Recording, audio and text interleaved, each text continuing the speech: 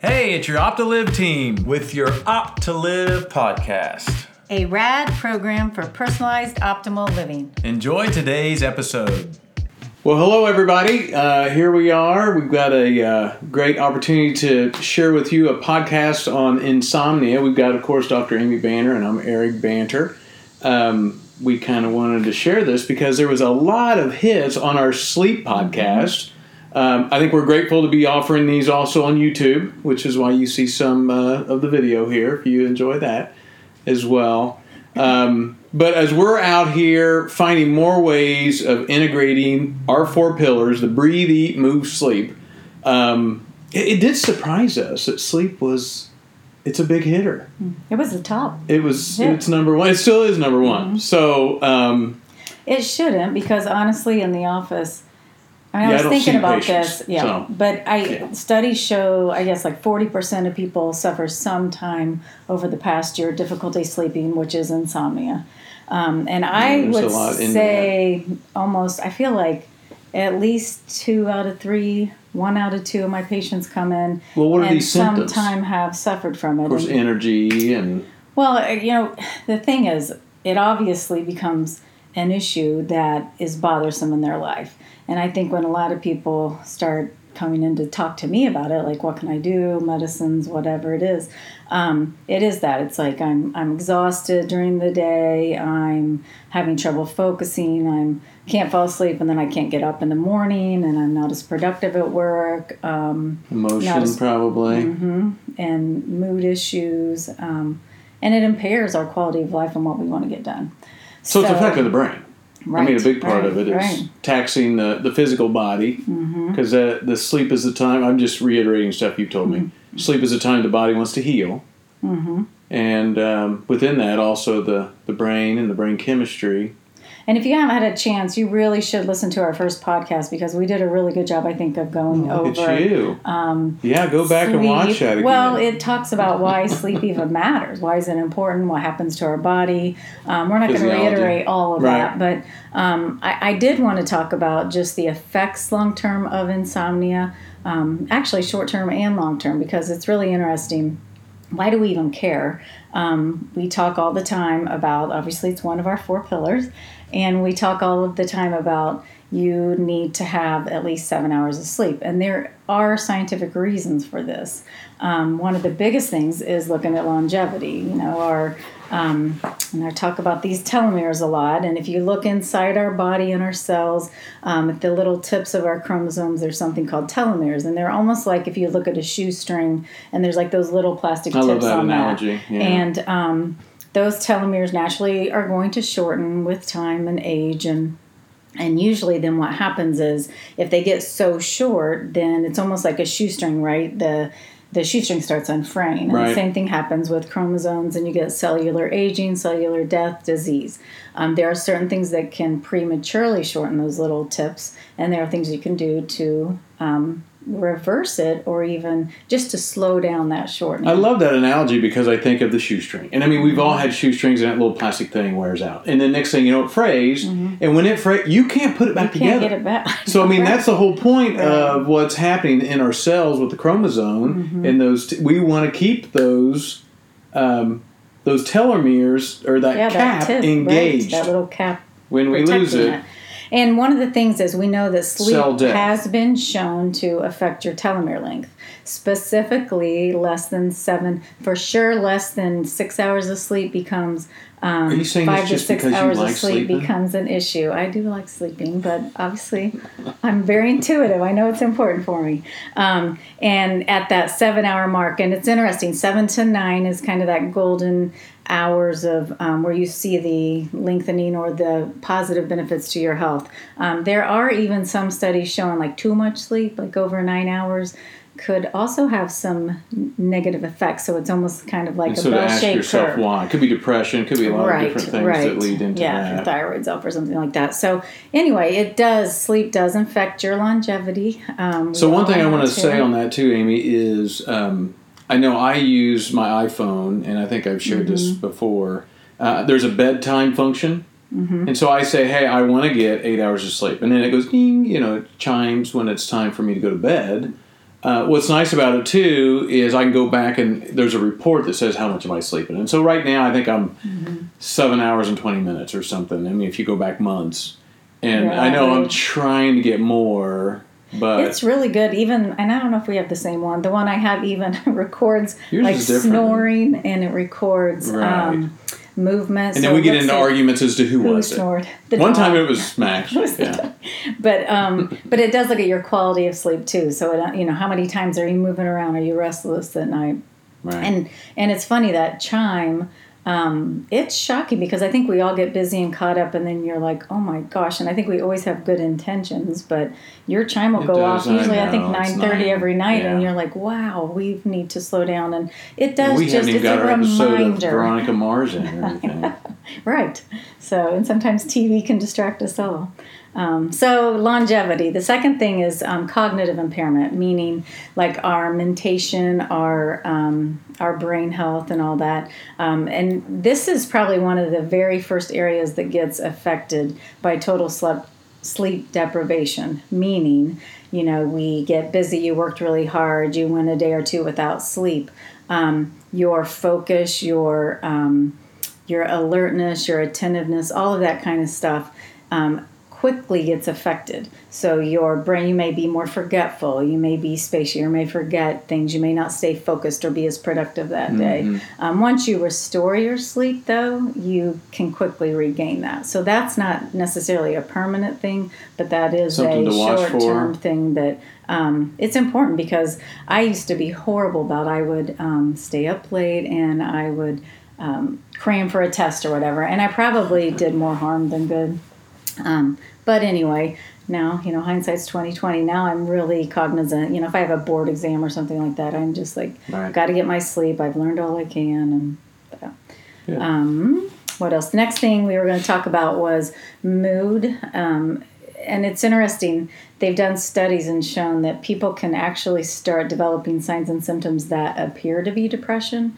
Can be the exact same things: irritability, low energy. When we do all these like little mood assessments to see if somebody's depressed, sometimes decreased appetite, increased appetite, those type of things, decreased libido, poor judgment. Those all can come from sleep deprivation. And again, as soon as you restore your sleep back, all of those reverse, showing that it's not necessarily depression, but your lack of sleep was affecting your mood. It's probably dependent on the individual, but I mean, would you say if you had 4 days, 7 days of good sleep that you should see a difference? I mean, is it, I know you said it's pretty quick, but what is that rate? I wonder. That's a good question, because I don't even know if I know that answer, but you would feel a difference probably quickly, after many days. Even a few days. Right.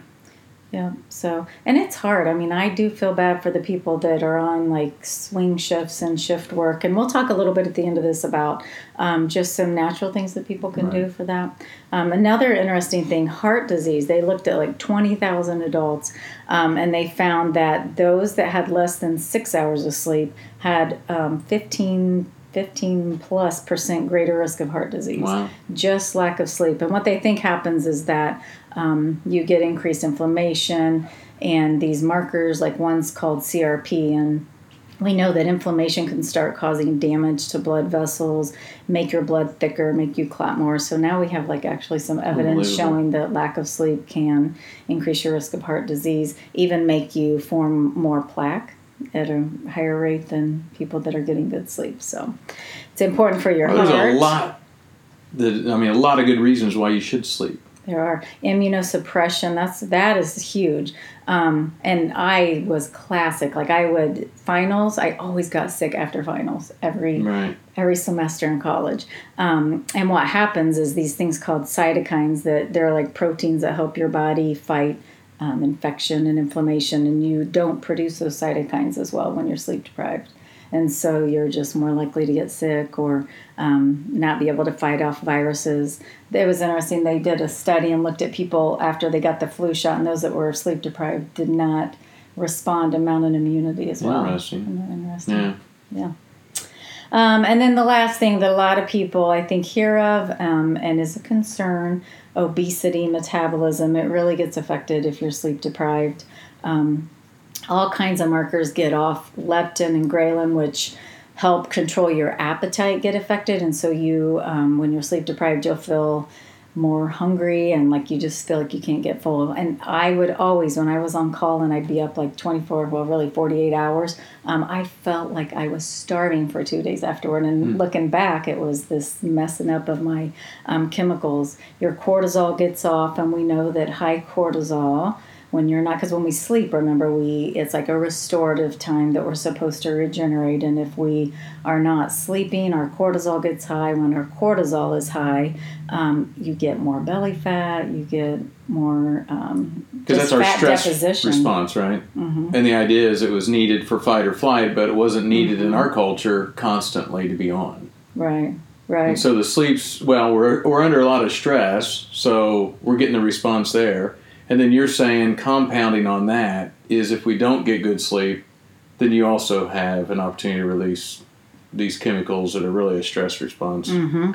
And that's where the belly fat, the cortisol. And I have people, and again, that's why we really came up with these 4 pillars, because it's not one of these that's going to balance your life and help your health and promote longevity, because I've seen people that come in and they eat great, they exercise all the time, but they're stressed and they don't sleep.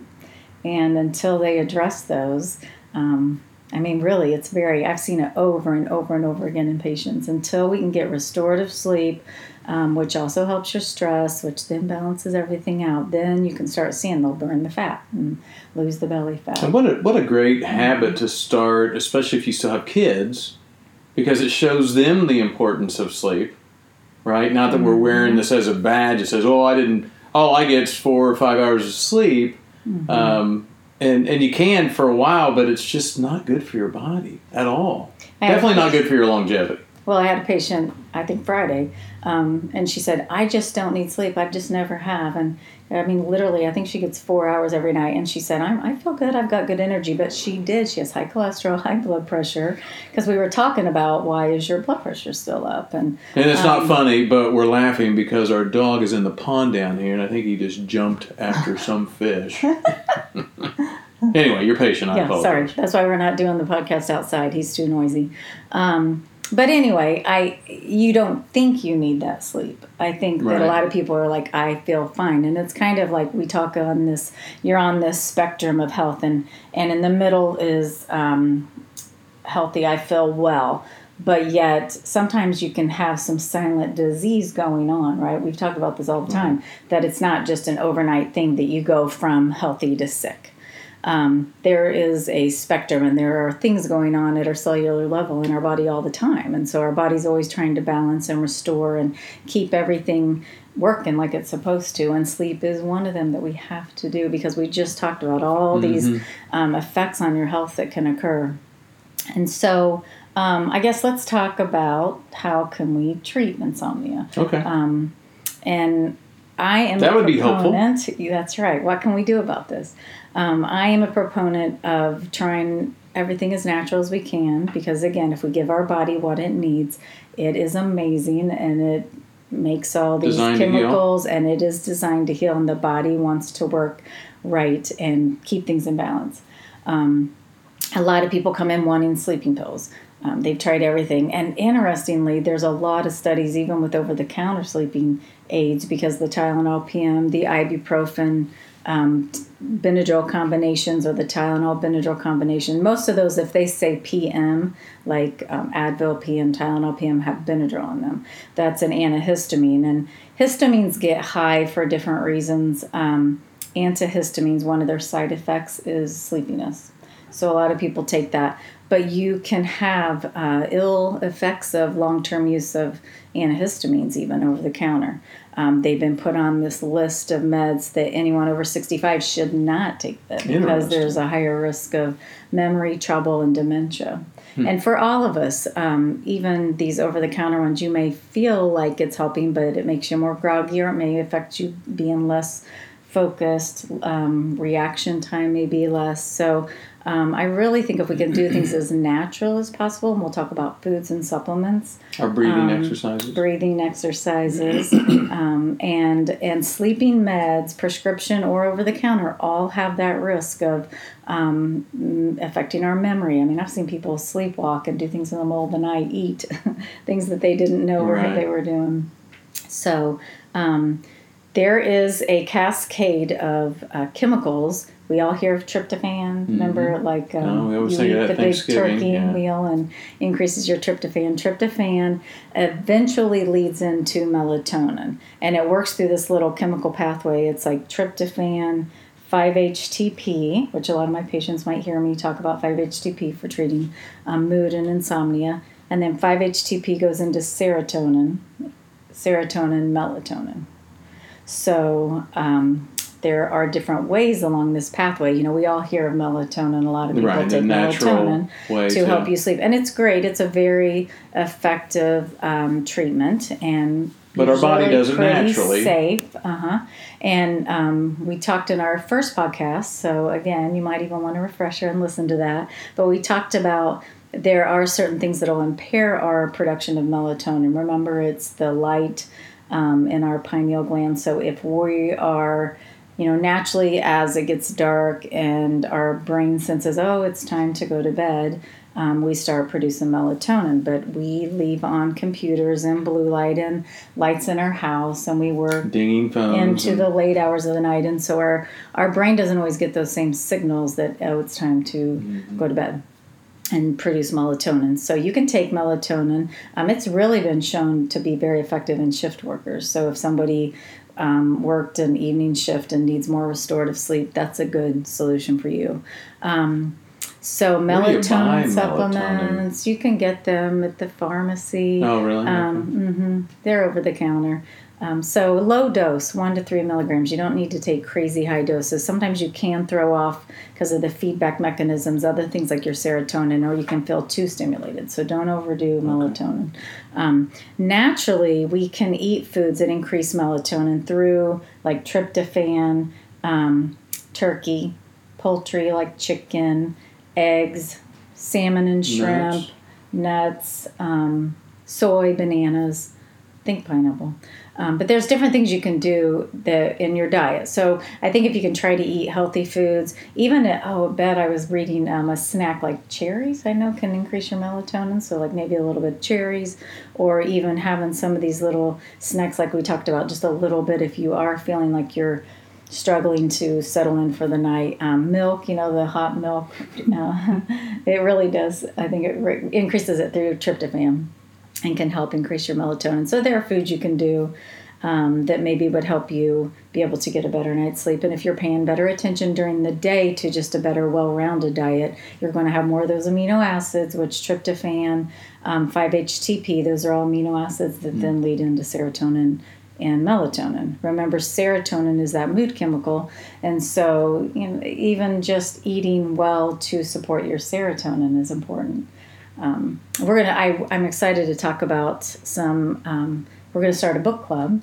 Yes, you are. And I'm going to have a book club monthly, and one of them. Stay tuned for the book club. It's a good book that talks about just foods to improve our brain chemicals and our mood chemicals. So how we can naturally eat a diet to support our serotonin and dopamine and things like that. So this is a prime example. So how will that resource work? I mean, in your book club, you're going to just basically pull out some of the pearls that you liked in the book? Review a book, and I think every month we're going to start with Dr. Hyman's food book. So that is my first Dr. one. Hyman. And I'll talk about that on our first one, and just give an overview and give people maybe a month to check out the book and read it if they're inclined. Yeah, awesome. So what others? So we talked about food. Oh, magnesium, big one. We take it every night. Mm-hmm. Magnesium is very helpful. It increases GABA and increases your melatonin. Don't take too much so of it. You have to be careful because it can cause a little GI loosening if you overdo it. Yes, but that's well put. So most people take anywhere from 250 to 500 milligrams safely. That's the citrate, though. That's the one that has the... Yeah, we like something called Calm Mag, which is, and again, I've seen it. I just saw it at Kroger the other day. You can get it on Amazon. It's a powder, very well absorbed, and I think less side effects. I think there's 325 in 2 teaspoons. So I usually tell patients start with 2 teaspoons and then you can back it down to 1. Right. But it's very good. It's a relaxing, lowers your stress. Magnesium and some of these other vitamins are cofactors, which means they help your body's chemical reactions work that make things like melatonin, serotonin, and things like that. So I think everybody honestly benefits from a little magnesium. GABA is another chemical that I use, a substance that I'll use. It's just a natural supplement. GABA is more like an amino acid, and GABA is that calming chemical in our body. And so it's that if you don't have enough GABA, you can feel a little more revved up and anxious and have trouble sleeping. So GABA is an easy supplement you can get over the counter as well. And then natural, I've heard of the valerian. Valerian's another one that is very safe. It's also it's got more sedative effects, so you do just have to be careful because you can, just like anything, you can get too much and then feel really groggy, have trouble waking up in the morning, but it's very safe. So yeah, valerian root. I like doing oils, like lavender oil too. Yeah. It's a good thing. Some people look at ingesting it. You got to be careful. It can cause like upset stomach and GI distress. So I really just would recommend that more as essential oil. Smelling it, I often will put it on my temples or on my arms and just as that. It's good for kids. Very safe. Chamomile tea, passion flower tea, so you can just have a little tea. We're settling in for the evening. In your Purdue University mug. That's right. Yay, go Boilers. But yeah, chamomile also increases your GABA, which again is just kind of getting your body to relax and calm. And the only thing I would caution there, and I don't see it tons anymore, but kava was something that a lot of people use for a long time for anxiety and sleep, but it has a lot of liver toxicity, so would not use that. The ones that we talked about here are very mild and neutral and non-toxic. And we'll put a lot of these in the notes too. So if you're like, okay, what did she say? Just go back to the front of either the podcast. We'll put it in the YouTube notes as well, so that you've got some of these references, or listen to us again. That's right. Anything else you can think of? That's a lot of information, Amy. That's really, really good. We definitely appreciate you having all this knowledge and being able to share it. I mean, what a wealth of information. We hope this has been very helpful for you. And if you like this podcast, obviously, down at the bottom, hit that subscribe, like us, give us some feedback. Let us know if there's some other topics that would be very helpful. And as we get that, then we're just kind of providing that. But we're grateful for the opportunity to serve you. Coming off here with our OPT2LIV Breathe, Eat, Move, Sleep. Check us out, shamrockwellness.com. We hope to see you soon. Have a great day. Cheers. Hey, this is the OPT2LIV team. With your OPT2LIV podcast. And as always, breathe, eat, move, sleep.